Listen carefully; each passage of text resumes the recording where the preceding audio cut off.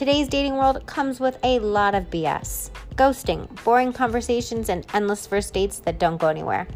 It's complete BS, and it's got to stop. I'm your host, Kenna Renee, and Dating Without the BS gives you straight to the point dating solutions so you can meet the exceptional partner waiting for you. So let's do it. Hello, friends. Welcome back to the podcast. Today, we're going to talk about how to take it slow when you're dating somebody that you're really excited about. We know that taking it slow is the quote-unquote right thing to do, but when our emotions are involved, when we're so excited about somebody, when it feels so great to be around them and be in their presence, we can lose our logic, let's be honest. And that makes sense. And so I want to give you a few ways to prevent yourself from doing that. So I was talking with a client about a guy that she's excited about. And when it comes to my clients, them being excited about a guy is like not enough. We also want to make sure that he's a logical, good fit. And so when we were talking about this guy, what she figured out was we were talking about the things that she knows about him. And she realized that there was a couple times that she could have asked him like a further question about something that he said. And it would have given her such a deeper understanding about who he is, about where he's at, and she chose not to. And so what I'm saying is it looked like this. Like he shared something about himself that made her go, that's interesting, or made her like want more information. And she decided, I'm not going to poke, I'm not going to prod, I'm just going to like move right along. And being the brilliant woman that she is, when we were together, she was like, shoot, why didn't I ask him? Like, I'm sitting with you, Kenna, and I'm logically knowing it was the perfect opportunity. I see that it would have given me so much more information. It would have given me an accurate interpretation about who he is so that I could potentially not even spend more time with him if he's going to be a waste of time. And I didn't take that opportunity. And I was like, hey, it's okay. We don't ask because we don't want the fun to end. We think if we get serious, it'll stop being fun. We'll be perceived as too serious. We'll be perceived as too much. We want him to want to see us again. And so in that moment, we are feeling like having fun and continuing the fun is the safest route.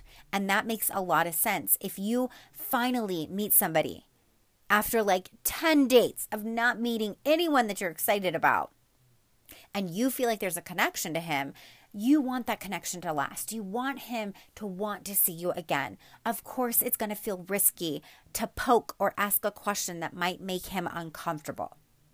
But ladies, what we forget is that we can be both. We can have fun and be playful and intelligent. I like to think of deeper topics as like just being myself. I'm intelligent. I pay attention. I carry a different perspective. I'm going to notice certain things that guy tells me that's going to make me want more information about him. It's just who I am. And I believe that you're the same type of person. I believe you know you're intelligent. And maybe you haven't been able to experience what it feels like to have fun and go deep on a date. And I want to remind you that the men that you date deserve to see your layers. Think about what makes us feel really connected to somebody. Studies show that it's not just when we're having fun. Connection isn't just chemistry. Game-changing connection happens when there's some chemistry and fun and vulnerability. When the interaction can jump in and out of these experiences, I believe that's what creates a game-changing connection. That's what makes us walk away from a date and go, wow, I really want to be around that person again, and I can't wait to be around them again. It was such a rich and rewarding experience. It was so multifaceted, and in reality, you are multifaceted. So all of this leads me into our topic. How do you do the right thing? How do you take the right steps? How do you take the right pace with somebody that you really like? Well, you're going to want to do 3 things. First, adopt the mentality that going deep, when we think about like, I could ask him a further topic. I could ask him a further question about the topic that he just talked about. Remind yourself, it's really just revealing your intelligence. Think about that. If a guy is talking to me about his family, and he's like, oh yeah, I've got brothers and sisters and I'm the middle child. And then I ask him, what was your experience like growing up as the middle child? Yes, that could be an uncomfortable topic depending upon his experience with his family. But me going there is revealing who I am. It's showing him that I want to understand him. It's showing him that I don't stay on the surface. You are an intelligent woman, and he deserves to see that. When we give little glimpses of who we are throughout the date, both him and yourself are getting the most accurate gauge of working out. So if I ask him, hey, what was your experience like being the middle child growing up? And that makes him physically uncomfortable, I know right then and there we wouldn't work out, because I like to ask these kinds of questions. I like to know this kind of information. If I shy away from who I am because it's going to make him uncomfortable, then him and I are getting a false representation of each other. Now, I don't mean to be 110% of who you are. But what I am saying is he should see your layers. Asking for clarification about something that he said is a brilliant piece of who you are. In fact, if he's not a person who shies away from it, you better believe he's going to be a person who's now more bought in on you. Because he's like, whoa, she's fun. And now I'm even more turned on by her. The second thing you're going to do is you're going to balance going deep with fun. You've heard me say this before. The number of serious questions should equal the number of dates that you've been on. Your serious questions should be about 10 to 25% of the entire date, depending on which date you're on. So if you've been on a serious topic for more than 10 minutes, ladies, we've got to change the subject. Now, sometimes it's a little hard because men are the ones who are carrying the serious questions. So I would say to him, hey, let's leave some of the serious stuff for another date. There's plenty of time to hear all the dirt, and kind of just make a joke about it.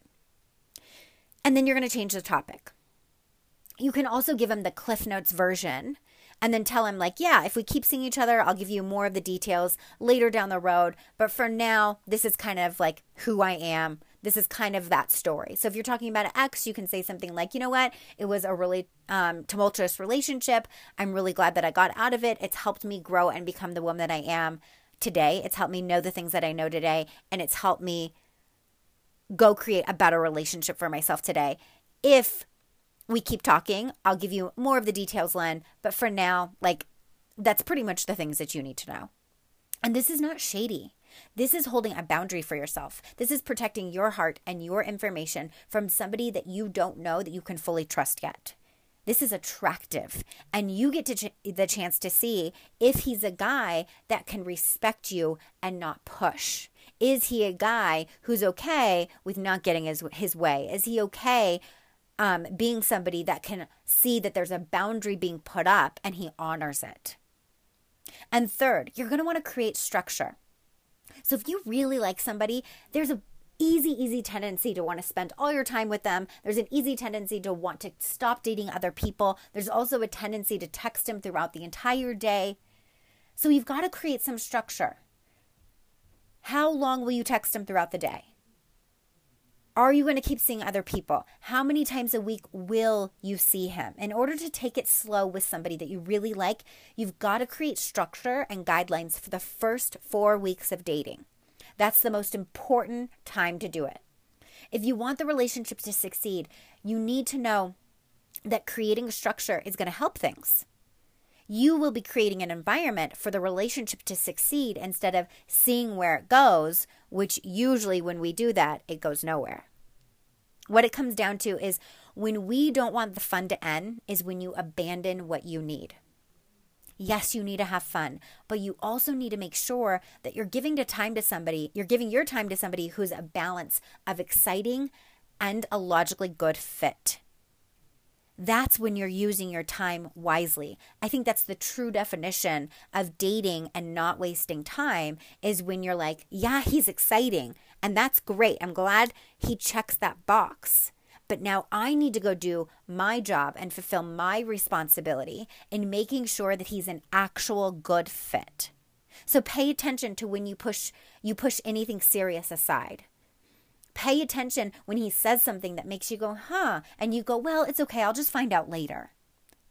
Get curious with yourself about what you're afraid of. What are you afraid is going to happen if you would have pushed, if you would have asked for more details, if you would have asked him what he means?